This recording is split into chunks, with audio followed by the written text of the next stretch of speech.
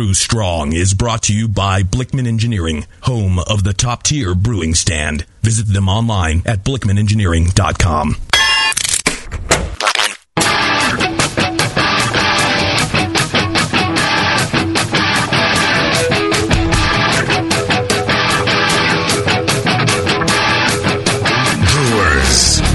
It's time for the beer radio you've been looking for. This is the show that dispels myths, tackles the toughest topics, and makes no apologies for geeking out on beer. Hosted by two guys that drink before they think. Jamil Zainashev and John Palmer. This is Brew Strong.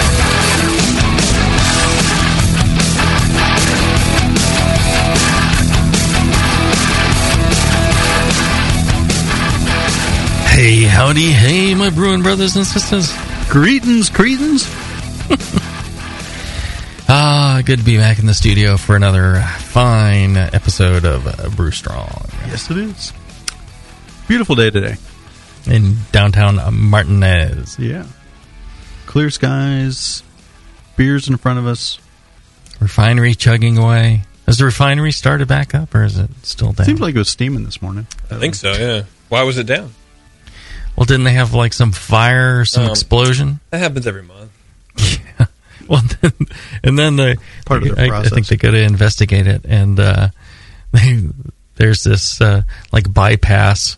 They put like a T in before some sort of restrictor thing and fed it over to some other process.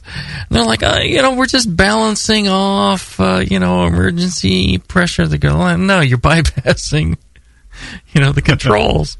No, that's not what it's for. No, we had an intern design it for us this summer. Please. Makes me think of building a brewery, You get a lot of that same thing. But Yeah. No, we're not trying to bypass any regulations. We're just it's balancing the pressure, that's all. Yeah. Balance it. This side is 0 and this side is there you go. We're just using a little 0 to balance out the pressure from the well, one area where they don't bypass anything in engineering. Oh, what, the break room? The snacks? Our good friend John Blickman. Oh, yeah, there you go. Oh, yeah. Wow. Nice segue there. Thank you. Yeah, no bypassing there. Blickman Engineering, they're making quality products, taking no shortcuts. I don't think Blickman knows what a shortcut is. No, it probably doesn't. Probably doesn't. It took him 2 hours to get here last time. Right. Yeah, just following by the book. No, they're making great products and a lot of, as JP likes to say, innovative products. Yeah. Innovating your homebrew. And your professional brew, too. Yeah, they're doing nano brew equipment as well. They've got the new two barrel right. Nano brew stuff. So that's a pretty good size. I think if you're selling all of that, you're brewing 2 barrels and you got enough room for enough fermenters, and you're selling it all across a tasting room counter. Yeah. You could do well with that. That I think you could make work. A lot of you wouldn't be like me with your minions. Doing all the work while I sit back in the throne, and flying the private jet and things like that. Right. But you'd be able to make that work. I've been telling my wife for years that even 1 barrel is enough for. What, for committing suicide or what? No, in terms of just size of the brewery. Okay, size. Yeah. So you think 1 barrel is enough? In a lot of cases, it's how you use it. It's not the size of the brewery. It's frequency. How you use it. Yeah. It's frequency. Yeah. All right. Cool. Well, if you are curious as to the fine sponsors and paying for the show for many years, so you don't have to, go check them out. BlickmanEngineering.com. Blickman with 2 N's. So check that out. And so what are we doing today? You've got you got a show idea here. You had this whole thing? Yeah, we had a nice email from one of our avid listeners, and our rabid listeners. Yeah. He asked if we could cover sources of contamination in the brewery. And so do a show on infections. Mm-hmm.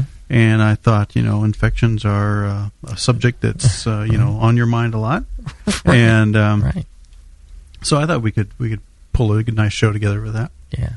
Yeah, little moxicillin. Oh yeah. Yeah. Well, I'm used to lots of infections. Yes. Nothing a little iodine won't take care of.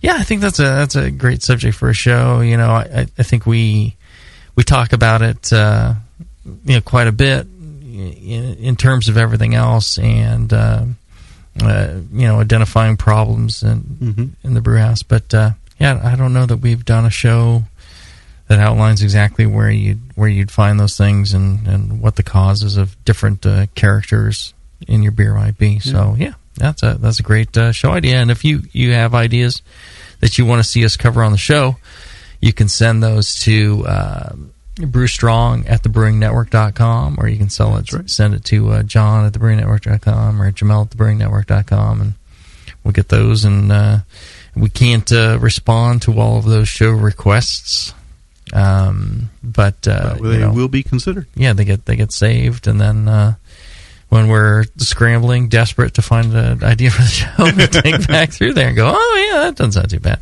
As a reminder, JP at thebrewingnetwork.com is not John Palmer. Correct. That's right. Just so everybody remembers that. And it's not John Plisse. No, and John Plisse at the Brewing Network doesn't exist. So don't email JP and thinking it's that not you're John John Plickman either. Yeah, JP is me. John is Palmer. Palmer, yeah. Yes.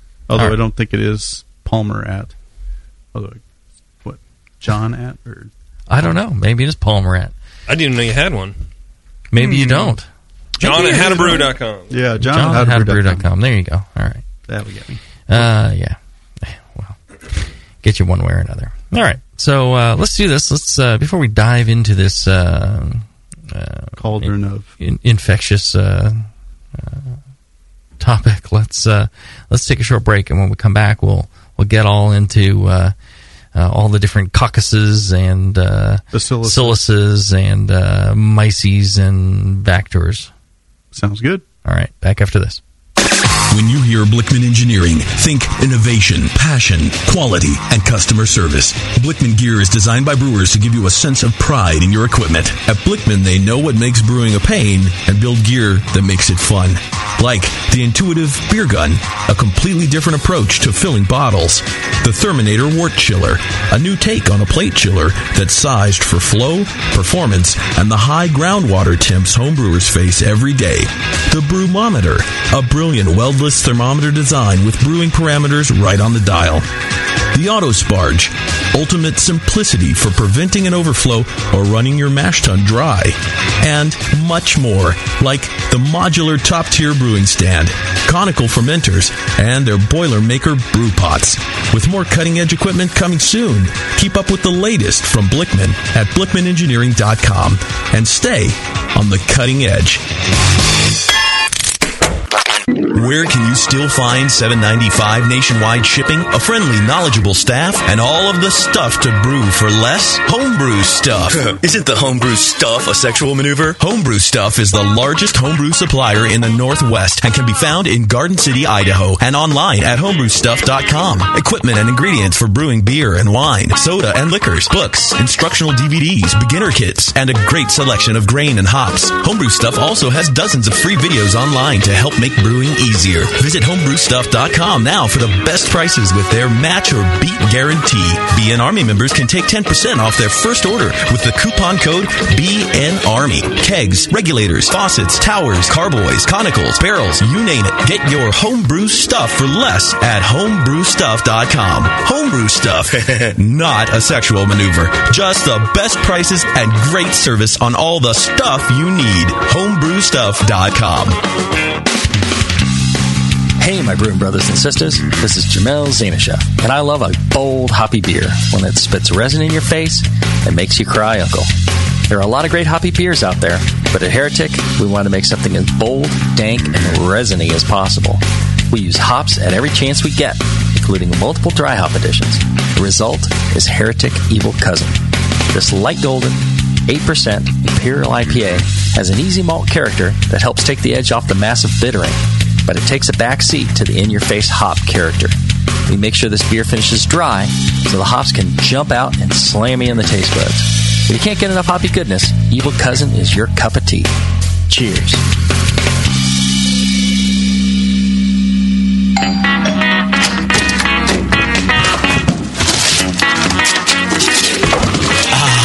What'd you get? More brewing ingredients? Yep. You know what I love about Brewmaster's Warehouse? The $6.99 shipping? Well, yeah, but... Oh, the in-store classes for beginning brewers. Yeah, that's cool, but... Oh, the Brew Builder. Creating and saving your recipes online is awesome! No, yes, but... The cheese-making supplies. No. Oh, the wine-making supplies. Oh, the distilling equipment and liquor flavorings. All that stuff is awesome, yes, but what I really love is that the guy who runs it is totally hot. And that Brew Builder software is awesome. Oh, yeah.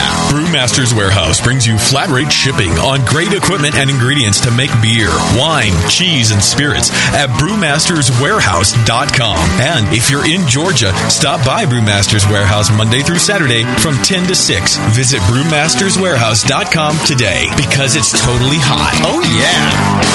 Since the first time the Brewing Network microphones turned on, More Beer was behind it. More Beer sponsors the programming on the BN because, like you, they love brewing. And like the Brewing Network, they love sharing their knowledge. Morebeer.com isn't just a website to place your next equipment or ingredient order. Morebeer.com also gives you access to free beer information that will make you a better brewer. Go to morebeer.com and click into the Learning Center. You'll find podcasts, technical facts, video tutorials, and more, including access to The Buzz, More Beer's social network of more than 5,000 members. And some of them might even be crazier about beer than you are. Get over to morebeer.com today and take advantage of The Buzz, the forum, the Learning Center, and make sure you're signed up to receive the newest More Beer catalog. More Beer, bringing you absolutely everything for beer making.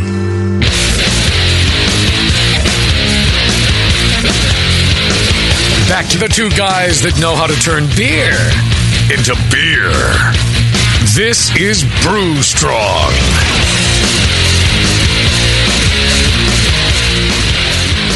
All right, we're back. We're talking about identifying your infection. Now, John, when we're talking about infections or contamination, we're not talking about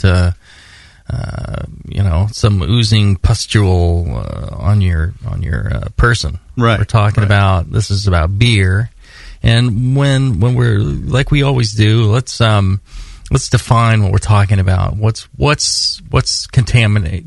I guess contamination could be, you've dropped a baby rattle. Or baby rattle, or the baby into your beer. Yeah. So while it's not technically correct, I guess, an infection implies something different. Contamination could be some pesticide residue. Right. That, you sprayed your hops and then you use your homeroom hops and then you got pesticide residue in your beer, and that's a contaminated beer. That's true, yes. Okay. And contamination could also be some sort of unwanted organism growing in there. But we try and kind of, it's not technically an infection. You call it an infection because it is some unwanted organism. Right. Yeah, I think, as people... as well as brewers, we tend to think of, we talk about infected beer, but according to the BJCP and according to other brewing scientists, really we should be a little more rigorous in our definitions. An infection is a microorganism that gets into a living thing, such as a person or a plant or an animal. I like to think of my beer as a living thing. Yeah. It's born, and But it's the yeast that are the living thing, and the infection or the contaminant, or it doesn't actually get into the yeast. It gets into the beer, which is a byproduct of the living thing, as it were. So properly when we talk about these off flavors, we're talking about contaminants. Now, these are all microorganism contaminants. They can be other yeast strains, and they can be bacteria. They can also be molds, which are other types of fungus, I believe. So we're talking about some kind of microbial contamination. Then. Correct. That's correct. Is more technically what we're looking for now. Okay, so how do you isolate that out for me? What types of microbial? Well, you have your wild yeasts, which can be like gusher infections is a common one where your beer just seems to not stop fermenting. It's been a week and you're still getting a bubble a minute kind of thing going on the fermenter. It's like when your penis won't stop dripping. Yeah, it could be like that. Very similar. Yeah, especially when you get older. Yeah, or you become infected. Oh yeah, that's true. I've never experienced that myself. So.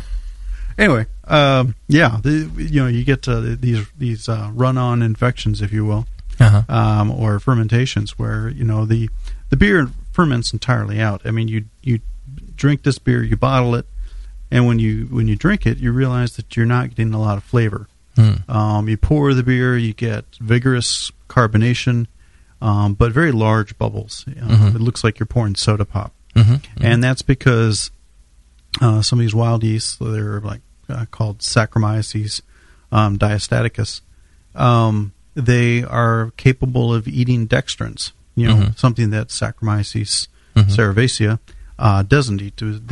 Our normal beer yeast and baking yeast stops at your maltotriose, your 3-sugar fermentable sugar, and whereas the diastaticus has the enzymes to break down more complex dextrins, and it will ferment that beer out completely until all you're left with is carbonated water. So that's a common infection. I've had it occur both in fermentations and in bottling. And then another very common wild yeast is Brettanomyces, which is not a Saccharomyces type. Right. It's a different strain. Well, different species. In the yeast book, I think we define wild yeast as something technically that you didn't intend to be in your batch of beer. That's a good. So a lot of times people say, well, it's got bread, and speaking with Chris White about this, he was saying, well, technically, if you get, let's say you're using WLP001 Cal Ale yeast in your beer, that's your yeast strain, and you inadvertently get a few cells of 05 in there, or 07, dry English in there, then that's a wild yeast. That's a contaminant that you didn't intend to be in there, and it's wild because it's not the yeast that you pitched. I see. Yep, makes sense. And it could have, again, inadvertent consequences. It may end up, attenuating more than you had intended, right, etc. Yeah, so especially if it was a lager strain, something like that. Yeah, lager strain, and you end up with some Belgian yeast strain or something like that, and you get some, some phenols or such in there. Yeah. So, an interesting, definition of what's wild yeast. Yeah. And then, I guess, if you're doing, intentionally soured beer or something like that. Oh, yeah. And you want certain bacteria in there. The bacteria that you want, those are not necessarily a contaminant. But if you get other bacteria in there that you didn't want, let's say you want lactobacillus because you're making a Berliner Weiss. Right. And you end up with a bunch of pediococcus in there as well. Right. From the grain dust or whatever. Right. The pediococcus would be the a wrong contaminant. Flavor, yeah. Right. It'd be the wrong flavor for the style. Interesting. Okay. So you're saying there's a kind of a variety of wild yeasts. Now what about what's the other thing there that? Well, you'd have your bacterial strains. The bacterias. Yeah. And what's the range of bacterias like? Well, there's there's probably a dozen well-known bacterial contaminants. And there's probably hundreds of below thousands of bacterias. Oh yeah. And not all of them will live in beer, though. That's correct. And some of them, it's like with yeast strains where you have a species such as Saccharomyces cerevisiae, where you've got hundreds of strains below that within that species, and it's the same in bacteria. Maybe not to quite that extent, but you'll have a species such as Pediococcus, and then there'll be like a dozen or 20 different subspecies within that that have different properties, different off flavors that they can cause.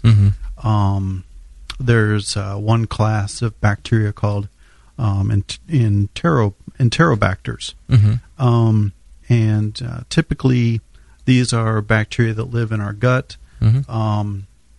They help digest carbohydrates and other things. And yet, if you get them in your beer, then you will tend to have high diacetyl, or in some case, they produce one species will produce a lot of esters.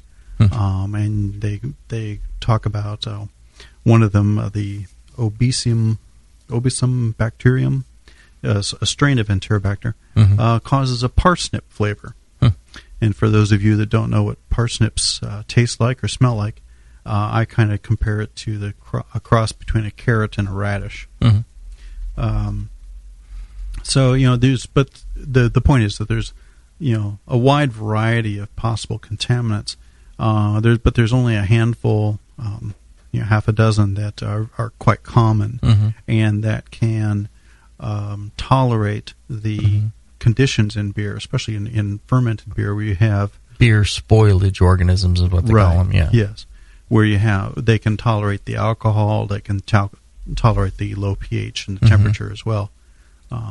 There's some that can live in there, but won't really necessarily spoil the beer as well. Right. And then, a common saying is that, there's no bacteria or yeast that can live in beer that can harm you. Correct, At worst might give you an upset tummy or the runs or something, right? But if you drank enough. Yeah. But nothing that would hurt you. That's right. That's true. Pathogenic bacteria or infectious bacteria like that, such as it would cause common cold or the flu, or flu is virus, but you know what I mean. Infectious bacteria that we associate with disease in humans or pets. Those are typically gram-positive strains that are not able to tolerate conditions in beer.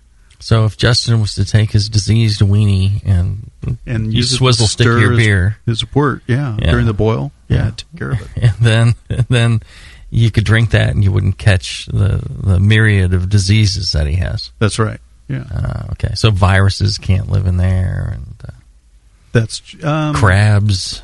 Well, you can get spores. You can get bacterial spores that will survive. Right. They'll survive the boil. They sporulate. Yeah. But the conditions in beer are not such that they transform into, junior bacterial or infectious forms. Okay.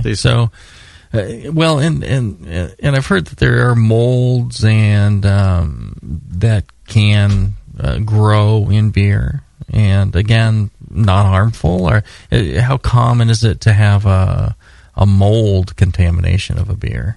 That's a real good question. I can't really speak with any real authority on it. I was reading. There's a good book for all you brewers that are real interested. Called Yeast. That is a very good book for investigating bacteria and in your fermentations. The one by Chris White and Jamil called Yeast. There's another good book for you really geeky beer people that are interested in contaminations called Brewing Microbiology, second edition by Priest and Campbell. And it's not a large book. It's about a half-inch thick, but it gets into lots of nitty-gritty details as far as identifying different strains of bacteria and wild yeast and how to identify them in the lab. And so that's one source. And while I'm talking about sources, I want to give a shout-out to the latest issue of Zymergy, where in the For Geeks Only column, Chris Bible, a friend of ours, wrote a real good article called Beer Spoilage Organisms, which is very serendipitous. The show idea came in a couple weeks before this article appeared in my mailbox. So cool. Yeah, the AHA puts out a great magazine called Zymergy. They also do the homebrew competition, the national homebrew competition, the national conference. I mean, it's just fantastic, all that they do. And I think the hidden things that they do is, kind of advocating for homebrewers and, kind of keeping an eye on regulations and things like that. And it really has been fantastic. That's one of the reasons I'm a lifetime member of the AHA. Yeah. I'd highly recommend anybody listening, if you're not an AHA member, you should go to the Brewing Network site, thebrewingnetwork.com. And look for the AHA logo there. You can sign up for the AHA through there, and a little bit of that goes back to the Brewing Network, helps support the shows, and really, I think you're getting a great magazine. They've got a pub discount program. Heretic's going to participate in that once we get our new facility open. We're going to give a serious discount to all our AHA brothers and sisters, and sweet. They do just a lot of good work, so it's well worth supporting, not just for the magazine, but the magazine is quite good. All right, let's do this. Let's take another short break, and when we come back, we'll kind of dive into some of those off flavors that you might find that can help identify where these things are coming from and how to figure out. How to solve the problem, all right? Sounds good. We'll do that after this. BN Army, HopTech has a great discount waiting for you. Do you often find it difficult to find specific specialty ingredients for your homebrew recipes? Well, listen to this. HopTech stocks 59 different grains to choose from, 39 varieties of pellet hops, and 8 kinds of whole leaf hops. And HopTech not only carries Y yeast and White Labs yeast for you, but also Fermentus, 04, 5, 6, 23, 33, and T58 Belgian yeast, plus Cooper's, Nottingham, and Windsor yeasts. Got your recipe ready to go? Pick up some great brew gear like new long and short sleeved shirts, games, and more. HopTech's new website is being updated every day with new items. If you don't see it, call the shop. They're open 6 days a week. BN Army and AHA members get a 10% discount, and active military personnel get 15% off. Visit HopTech.com today for great selection, great service, and a great discount. HopTech.com. Tonight is the night. We bring the creature to life, Dr. Blickmanstein? Yes, J.P. Gore. Everything is perfect for my next fermented creation. My doctor, the storm is too far away. We'll never have enough power to isomerize the creature's alpha acids. Yes, J.P. Gore, we will. For I have in my possession the Tower of Power. Blickman's new Tower of Power is the evolution of automation. Control hot liquor, sparge, and mash temps like a pro. The Tower of Power is a high-quality gas-fired rim system that works with your current brewing setup. With ultra-precision, the tower can hold your mash to 1/2 of a degree Fahrenheit. Precision and repeatability. The Tower of Power is the answer to automatic, fast ramp times. See more at BlickmanEngineering.com. Bring your next creation to life with the Tower of Power. Dr. Blickmanstein, with the Tower of Power, you can probably give me an afternoon at the pub to enjoy a pint. Don't be silly, J.P. Gore. We have beer to brew.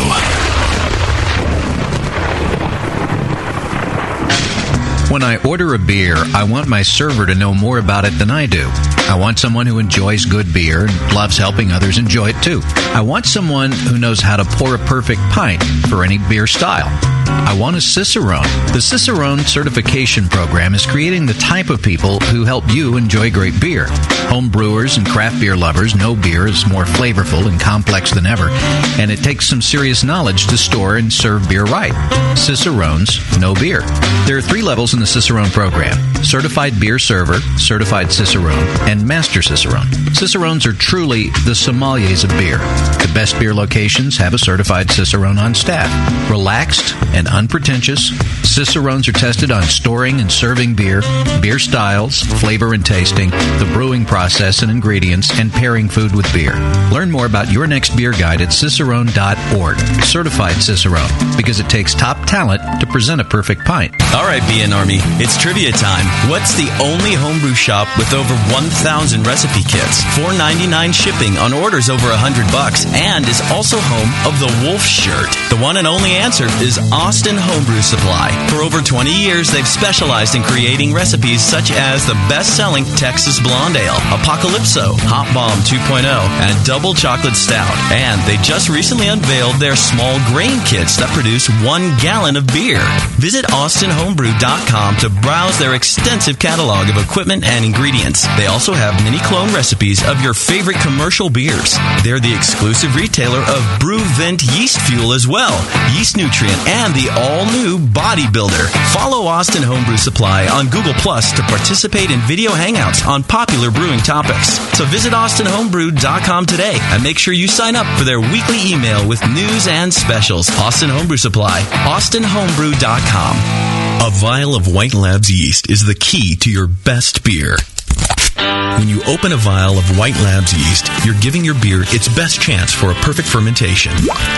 In addition to their already incredible variety of yeasts, White Labs is proud to announce WLP 90, San Diego's super yeast, now available year-round.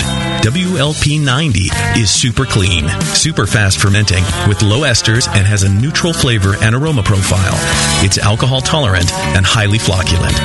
For more of the latest White Labs news, click over to whitelabs.com, where you can read reviews of yeast, learn in the lab section, and join the customer club. And if you should find yourself in San Diego, White Labs has a brand new training facility for craft brewers and home brewers alike. Whitelabs.com. Discover yeast, nutrients, enzymes, and more for commercial breweries, home brewers, and homebrew stores. White Labs.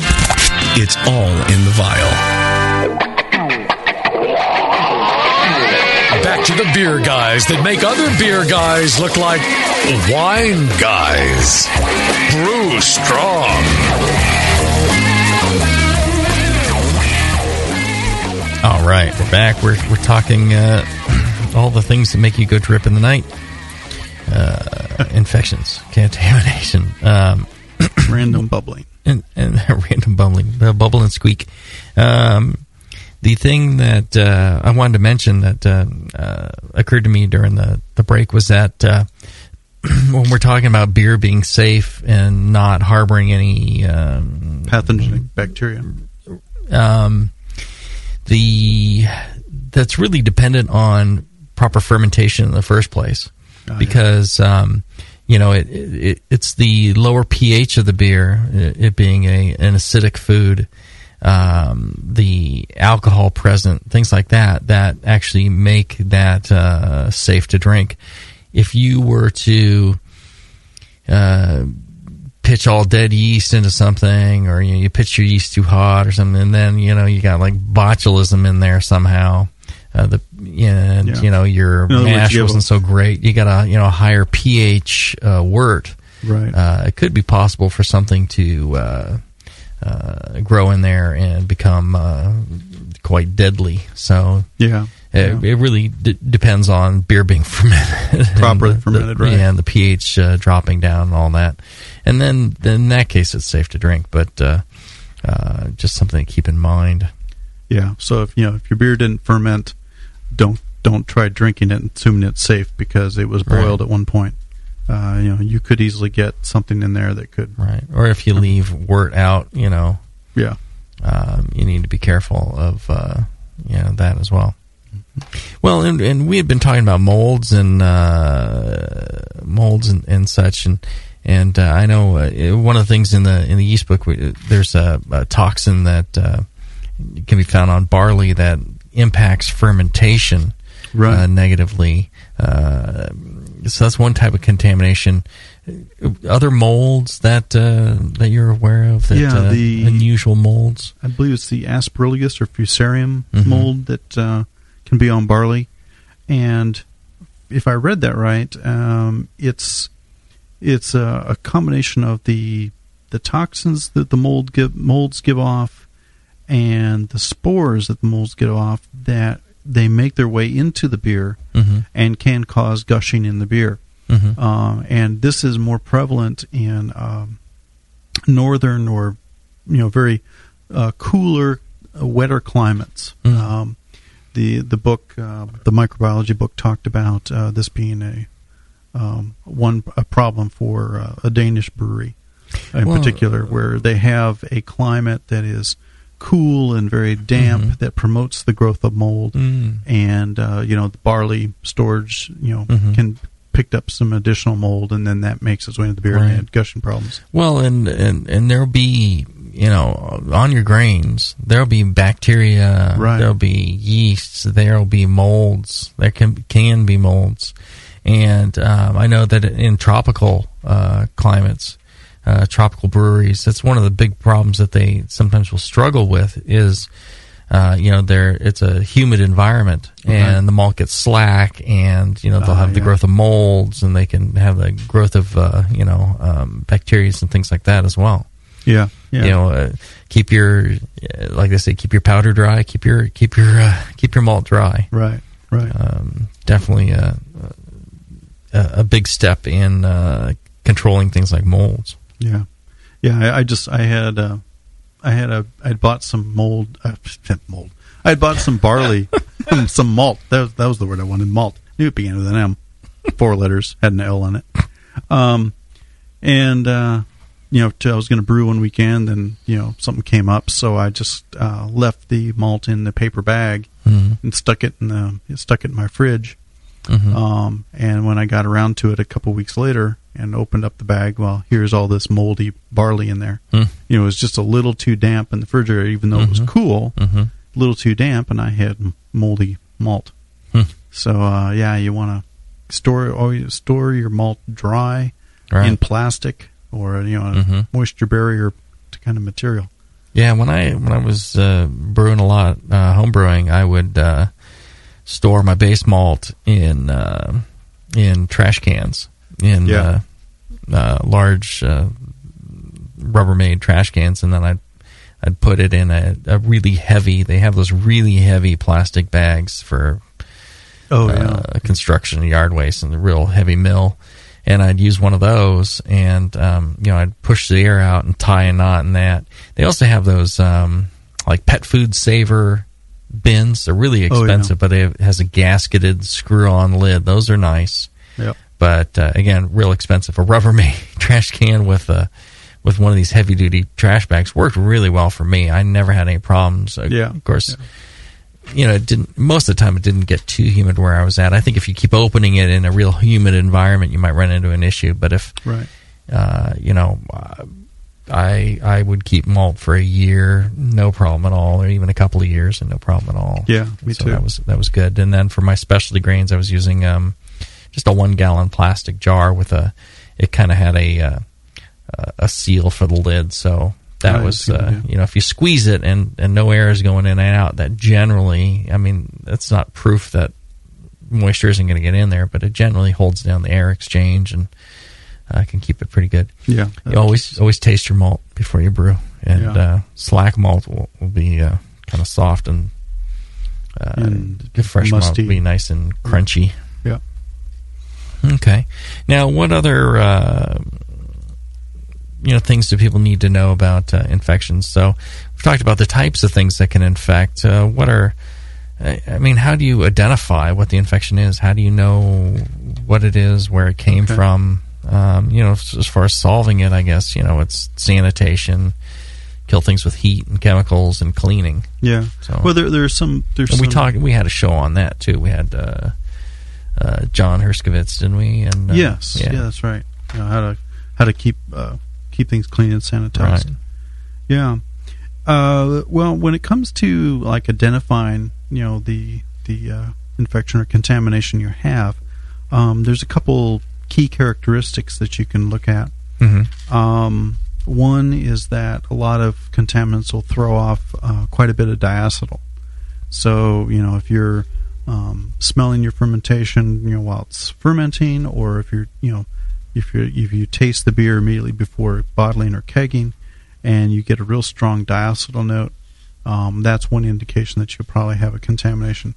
You can get diacetyl, of course, from other sources. Your other brewing, process sources. You didn't boil long enough, et cetera, but a lot of these contaminants do throw off quite a bit of diacetyl. Mm-hmm. You have bacteria that throw off quite a bit of hydrogen sulfide, so you can get some rotten egg smells and and some rotten flavors.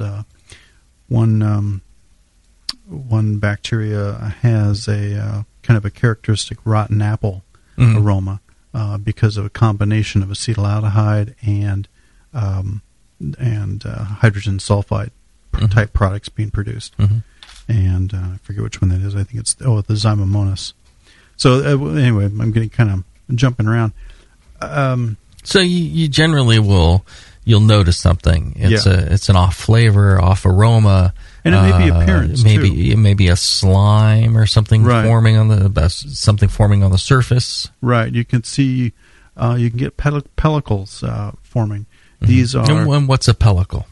A pellicle is a gelatinous protein, or actually polysaccharide, I believe is the proper term, composition mass that the bacteria produce. Well, in yeast as well. Brettanomyces is pellicle forming. That's right.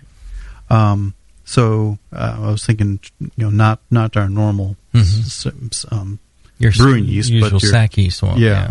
But your Brettanomyces will throw off a pellicle. Your Acetobacters, your Lactobacillus will also. The pellicle have different appearances depending on which agent is responsible.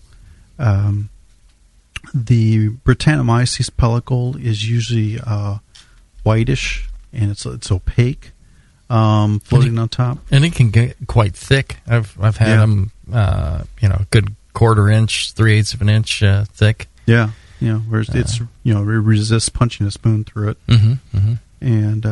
And what it's really doing is protecting the beer from more oxygen. Yeah, it's interesting, isn't it? I guess Brettanomyces is one. It's a wild yeast, and it can ferment both aerobically and anaerobically, or I shouldn't say ferment, but it can live aerobically and anaerobically. If it's aerobic, that's when it tends to produce more acid. Yeah, you'll get acetic. You can get with enough oxygen, it'll produce acetic acid or vinegar, which is not appropriate. Even in your sour beers. In a subset of sour beers, a very tiny amount of acetic is okay, but otherwise not appropriate. Otherwise in a Brett, if some Brettanomyces gets into say a non-Brett beer, like your pale ale, for instance, you could expect to get some phenolic notes. To get a little bit of the musty, earthy, leathery, barnyard kind of character developing. But generally, those classic Brett barnyard kind of aromas don't arrive until later in the fermentation. Well, it depends a lot on the strain. Lots of different strains of Brett. As brewers, we think, there's 3 or 4 kinds of Brett. No, there's thousands of them, just like there are sac yeasts. Yeah, that's a really good point. And they'll have a wide variety of characters, just like the sac yeasts do as well. Good point. Now, what about ropey beer? A beer which people call the beer's getting sick. It's got these ropey, slimy, snotty things. Pellicles, yeah. Well, that's usually. Well, is that really a pellicle? Because it's not on the surface. It's just a clump of snot. Hanging down in the beer. Yeah, I guess you're right. It's not a pellicle per se, which is something that floats on top of. It's a protective kind of cap on the beer. Your Acetobacters or acetic acid bacteria, they can form a thin, translucent pellicle that is different appearance from the Brett pellicle. They will also form the ropey strands in beer.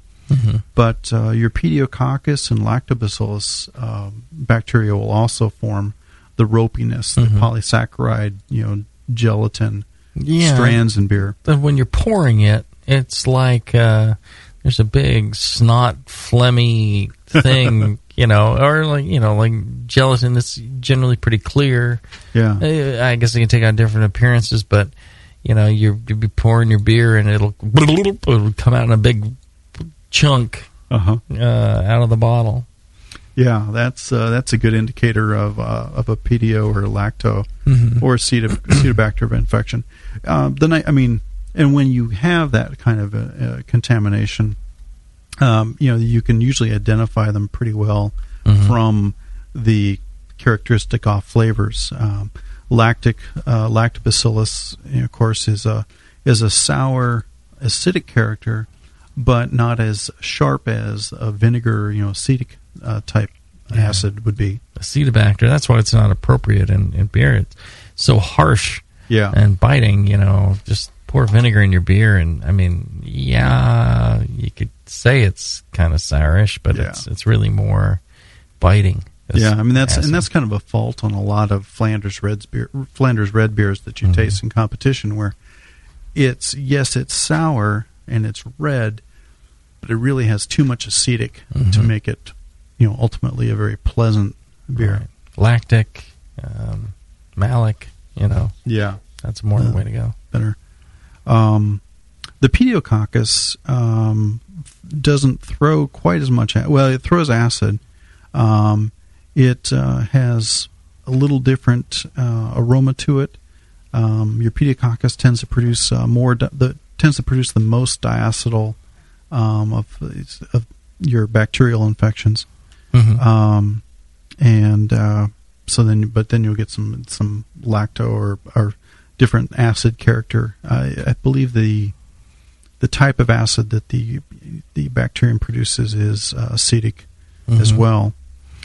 Well, now there's a wide range of bacteria, a wide range of off flavors, a wide range of aromas and appearances.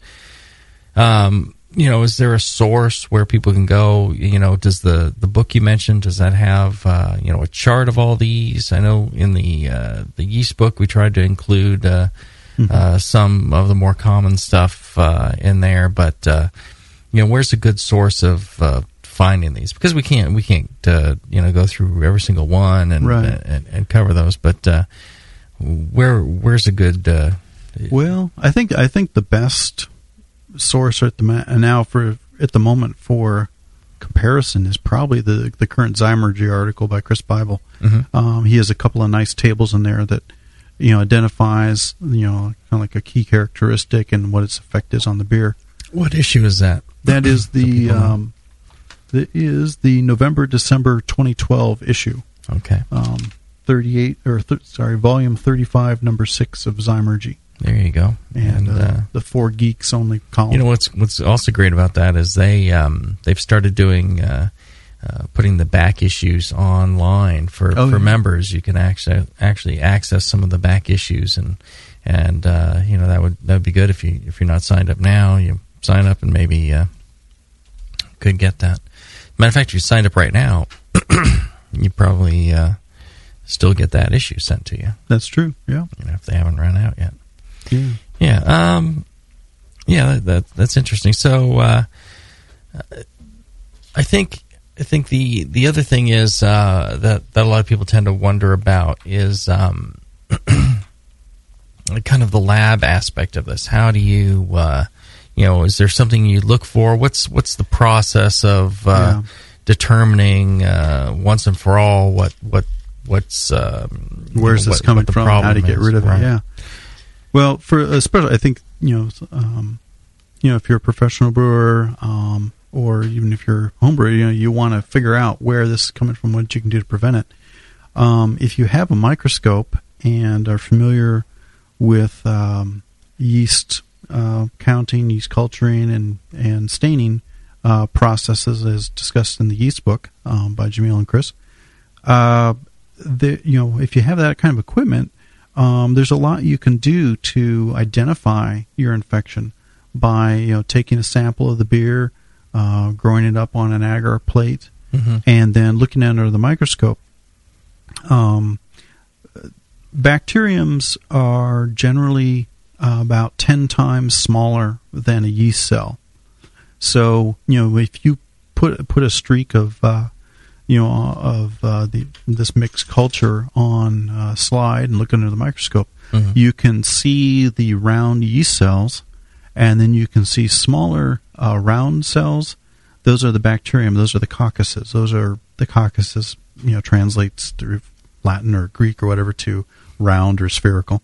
You'd think it would be the other way. It would be more like a rod. Yeah, the coccus would be more like a rod. Yeah. And the bolus would be more like a sphere. Yeah, isn't it ironic? I'm just saying, yeah. Yeah, and your silices are the rods. So, for instance, your pediococcus, that's a round bacterium. Your lactobacillus, that's a rod bacteria. And if you look in How to Brew, I think it's in the yeast chapter, I have a picture in there of yeast cells and bacteria. And it says right in the caption, I spit onto a plate with some and cultured it up in some wort. You didn't take like skid mark from your underwear. And, no. Just simply spit into a fermenting beer sample. So you're saying your mouth is full of lactobacillus, nasty bacteria. Yeah, is that what you're saying? You can brush your teeth every once in a while. Maybe that wouldn't be the case. There you go. Hey, whip out a toothbrush. Yeah, you use a toothbrush to inoculate your Berliner Weiss or something. There you go. When you're doing your normal cell counts and checking for viability, don't just be looking for yeast cells. Keep an eye out, and if you see these rods and spheres, there as well, then indication of it. Then you can crank up your magnification, go oil immersion, and look around for the bacteria as well. Yeah. Now, in addition to bacterial shape, then you have what they call the gram-positive and gram-negative staining differentiation. And some bacteria have their cell membrane on the outside, and those are referred to as gram-negative because that more outer membrane is more resistant to staining.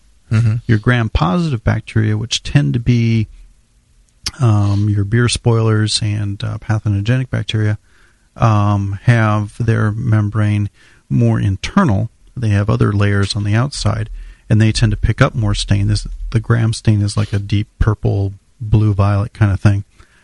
So your gram-positive will stain a deep purple.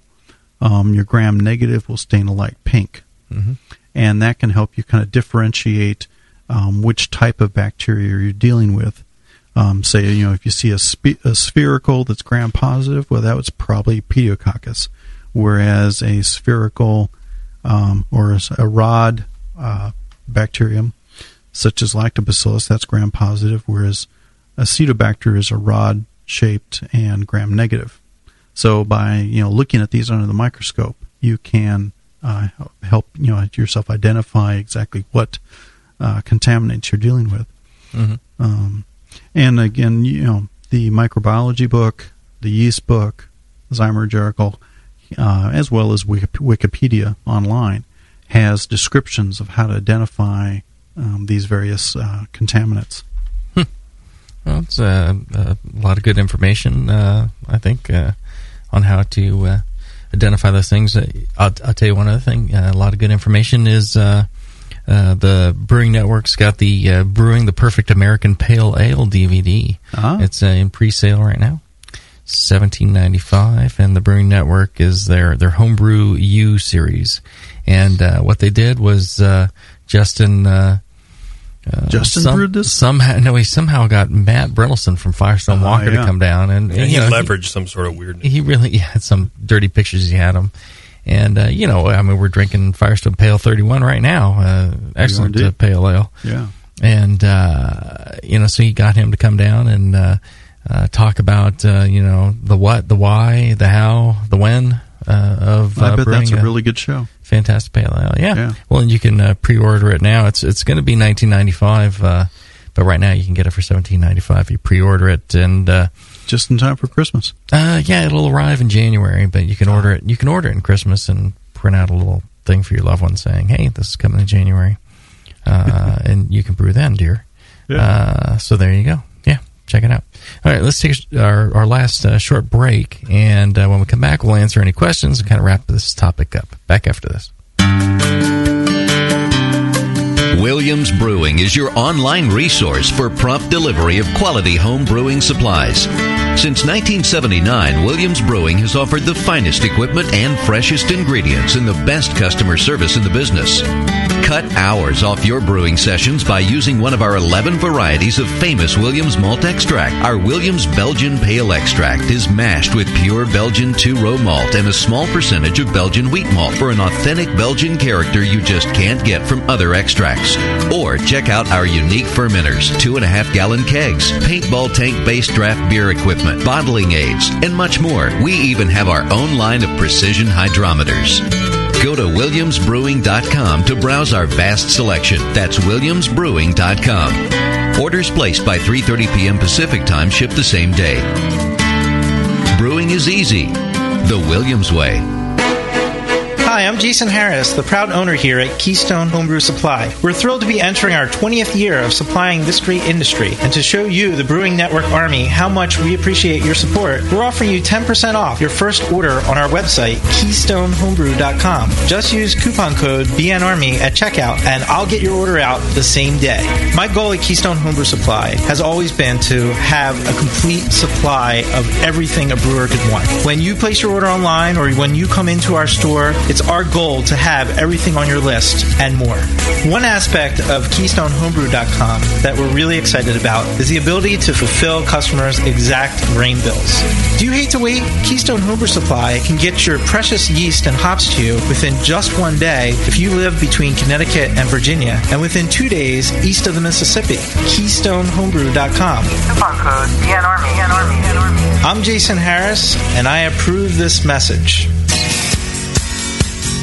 Hi, I'm Jamel Zanishev, and in addition to my work on the Brewing Network, I write the Style Profile column in every issue of Brew Your Own magazine. Hi, I'm Sean Paxton, and when I'm not prepping for the Home Brewed Chef on the Brewing Network, you can find me writing articles on how to cook with your home brew for Brew Your Own magazine. Greetings, cretins. This is John Palmer, and when I'm not writing for Brew Your Own, I'm reading it. John Palmer, Sean Paxton, Jamil Zanishev. If you love listening to them on the Brewing Network, you'll love reading their articles, tips, and recipes in the pages of Brew Your Own magazine. Join Jamil, John, and Sean 8 times a year in Brew Your Own. And when you subscribe to BYO on the Brewing Network website, half of your subscription price goes right back to the BN to support great beer and food programming. So sign up for Brew Your Own magazine through the BN website today so you can listen and read your way to better homebrew. When Michael Fairbrother started moonlighting, he had no idea how quickly his dream was going to grow. Having homebrewed for 15 years, Michael decided to go pro, but not with beer. While attending his homebrew club meetings, he saw ladies knocking their men out of the way to try his mead. Moonlight Meadery is now 2 years old and can produce 200,000 bottles a year. It's the first New Hampshire winery to ever distribute to California and Australia. In fact, you can find Moonlight Meadery meads in Connecticut, Massachusetts, Maine, Rhode Island, Vermont, and New Hampshire, and they ship direct to 17 states. They produce 56 different varieties of mead and are unlike anything you've ever seen on the market. Michael Fairbrother at Moonlight Meadery is a real success story that can make the BN Army proud. Visit Moonlight Meadery in Londonderry, New Hampshire, or online at moonlightmeadery.com.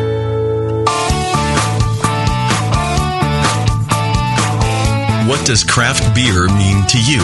Is it a delicious way to support your town's local brewer? Or perhaps it's the perfect beverage to pair with those delicious meals at your favorite restaurant and at home. Regardless of whether you're thinking of pints or pairings, pilsners or porters, craftbeer.com is the site where craft beer lovers come together to learn and share. Craftbeer.com is brought to you by the Brewers Association and celebrates the best of American craft beer and its brewers. Craftbeer.com is the best place to find craft beer events, recipes, great feature stories, the most up-to-date brewery listings, and resources for your next beer tasting or dinner, like style guidelines, pairing mats, and charts. Get the inside scoop on new beer releases and special events from today's craft beer insiders, and chime in to share your own knowledge, perfect pairings, road trips, recipes, and more. Craftbeer.com, celebrating the best of American beer. Are you a hophead? Beer lovers of all stripes will love Brewers Publications' latest release, IPA, Brewing Techniques, Recipes, and the Evolution of India Pale Ale by Mitch Steele. I wanted to write a book that presented an accurate review of the history of IPA and also provided current technical brewing tips and recipe information. India Pale Ale is a style I love because it has a rich, fascinating history, and today it provides brewers a showcase for all the great new hop varieties that are available.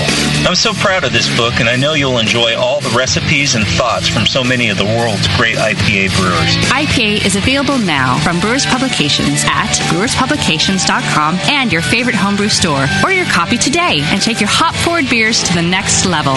American Homebrewers Association and Brewers Association members receive early notice and special discounts to most Brewers Publication releases. Visit brewerspublications.com to learn more and to find a schedule of author appearances. IPA by Mitch Steele. Get yours today.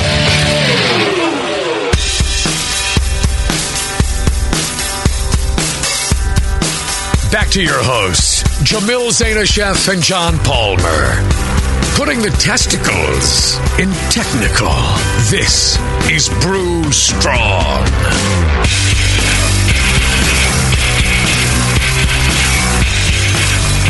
All right, speaking of testicles, don't forget our other sponsor, Adam and Eve, adamandeve.com. They've got a great deal for you if you go to adamandeve.com. You use the offer code Jamil, Jamil. You're going to get to choose 3 free adult DVDs.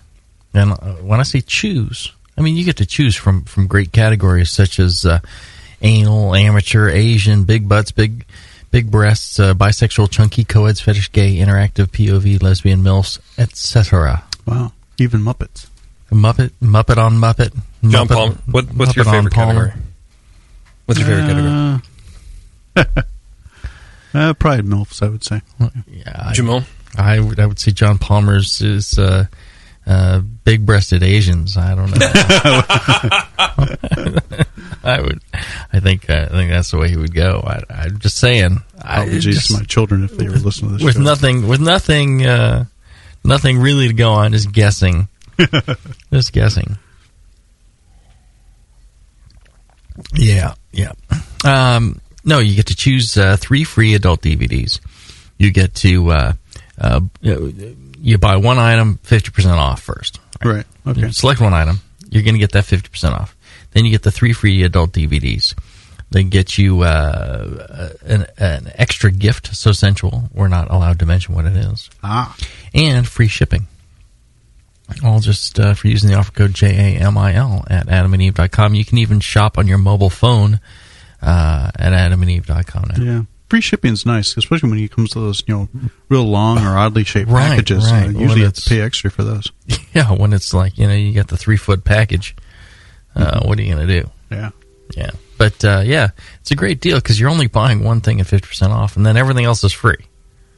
Yes, I mean, your costs are quite low, so go check it out, adamandeve.com. Use that off code Jamil, JAMIL. Or check out their mobile site at... It's still adamandeve.com. I guess it'll redirect automatically, but it was before m.adameve.com. Oh, okay. Yep. So something there. Yeah. Cool. Good stuff. All right. So, questions from the chat for this. No Spider Wrangler today. He has meetings or some nonsense. He has to work and produce things for his boss, whatever that means. But this one is from Eagle Dude, which is a close second, I suppose. How worried should we be with using Brett and Lacto to ferment batches of beer in the same fermenter that we brew normal Saccharomyces beers? Well, depends on how you clean them. So at Heretic, we've been using the same because we are limited currently on how many fermenters we have. At home, I used separate fermenters. Generally, you ferment in plastic at home, right? Yeah, I was using better bottles towards the end there. Before that, I was using glass. But I could just separate them out that way. But at Heretic, we don't have that luxury. So what we do between every batch, anyways, is we heat the tanks up to almost 200 degrees Fahrenheit. Oh, okay. So that pretty much sanitize them. Sanitize them, yeah. We do our regular cleaning and acid and all that, but how do you do that with the jacket? No, we loop hot water through a heat exchanger. Oh, okay. With steam on the other side, and it heats it up, and we just keep pumping it through, recirculating it through the fermenter until the whole thing gets real hot. Oh, okay. It'll shorten the life of the fermenter, but it guarantees that we know everything's perfectly sanitary. Yeah. So that should kill everything there. If you have the ability to use heat on, if you have like a stainless steel conical from Blickman Engineering, you could, scrub it out. Use that, yeah. Star sand. Put some boiling water in there or something. Heat it up, and that could sanitize it as well. Okay. So it just depends on the type of surface. If it's if you have plastic, then it's best to get separate plastic because it's generally cheap. Yeah. And why risk it? Yeah. Yeah. Okay. Whereas if you have stainless steel, whether it's conicals or professional size, then you can get aggressive with your sanitizing treatment to ensure that it's not a problem. Yeah. Okay. Great. This other one from I don't even want to try it. This is some guy, Mitch, I think is his name somewhere. Hey, buddy, I touched on it before, but I'm kind of wondering if there's anything you can do in-house to stop bacteria or infection if it has already been found. Is it a hope and pray situation at that point? You mean if a beer has already got an infection, you notice it? Like maybe you see some ropiness or a pellicle forming and you're like, oh, what can I do at this point? Well, if it's already fermented, then what you can do is cool it down. Like you've got finished beer, you're drinking it, and then you notice some sort of bacterial infection. You can cool it down, keep it, as cold as you can, right? Above freezing for that beer. Take the alcohol into account.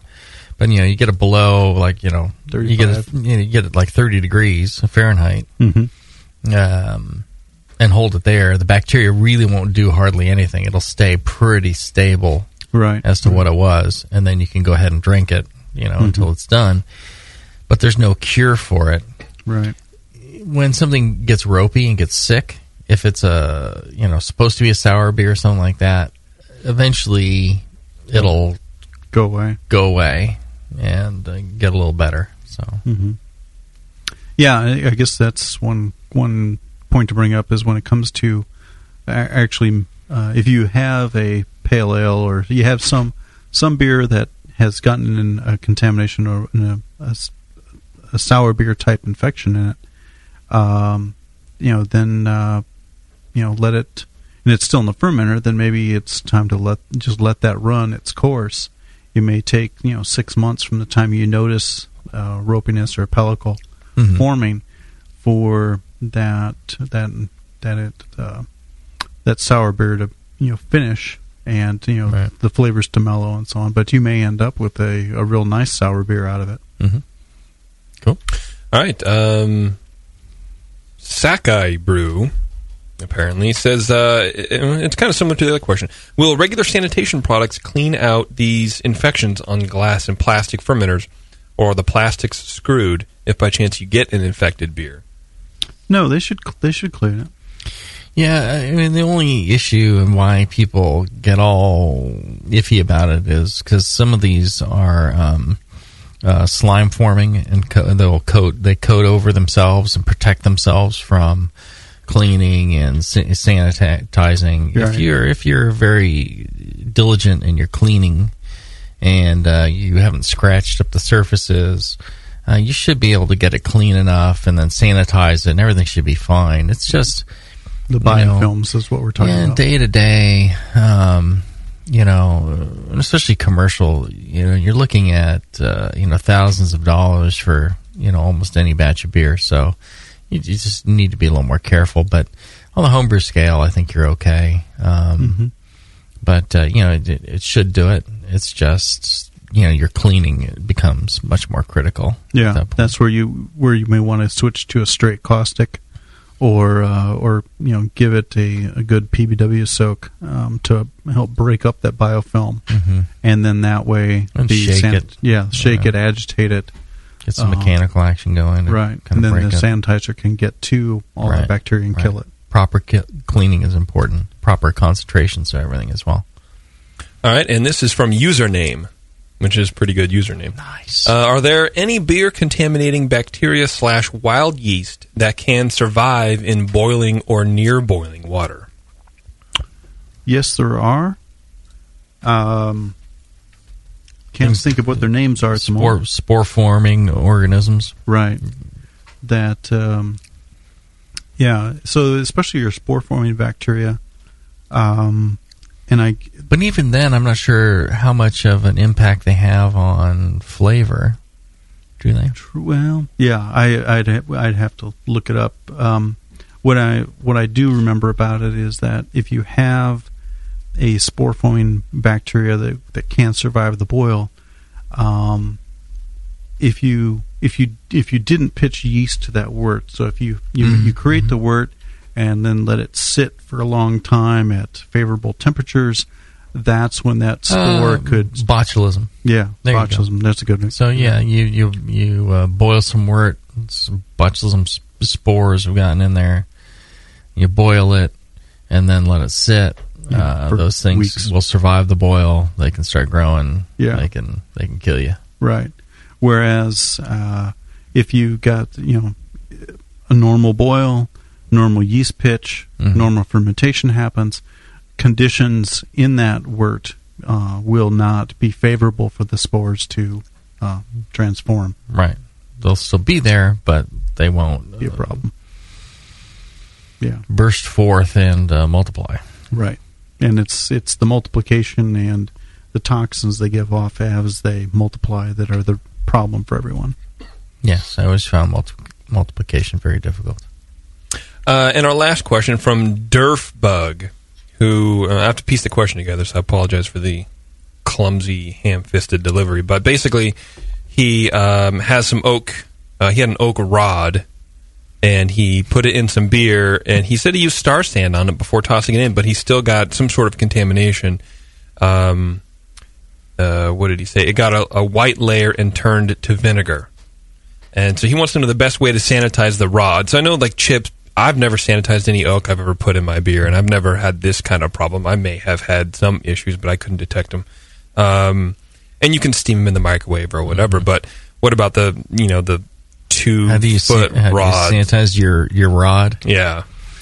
Well, and Brettanomyces can survive. Can be as deep as a 1/4 inch in the wood. Yeah. And can work its way back out and infect your beer, contaminate your beer.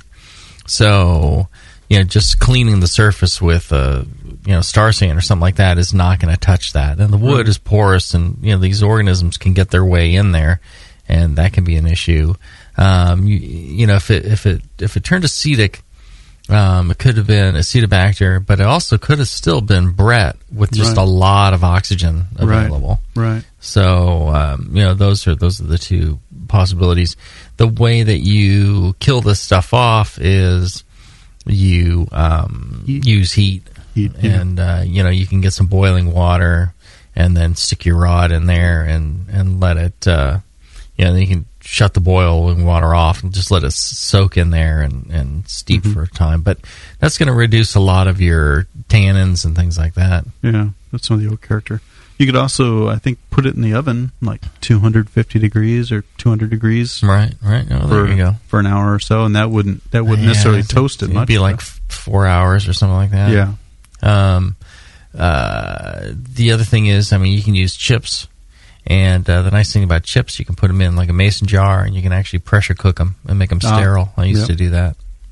And then, there's no worries whatsoever. It kills spores and everything. Wow. Yeah, that's a good point. Yeah. There's hope for your rod. Alrighty. That's it for the chat. I think that was another fine show, and thank you for listening live and providing your questions. If you're hanging out live, stay tuned. We got a couple more shows coming up. Palmer's here in the studio, and we're gonna make hay while the sun shines. There you go. Brew strong, everybody. Brew strong.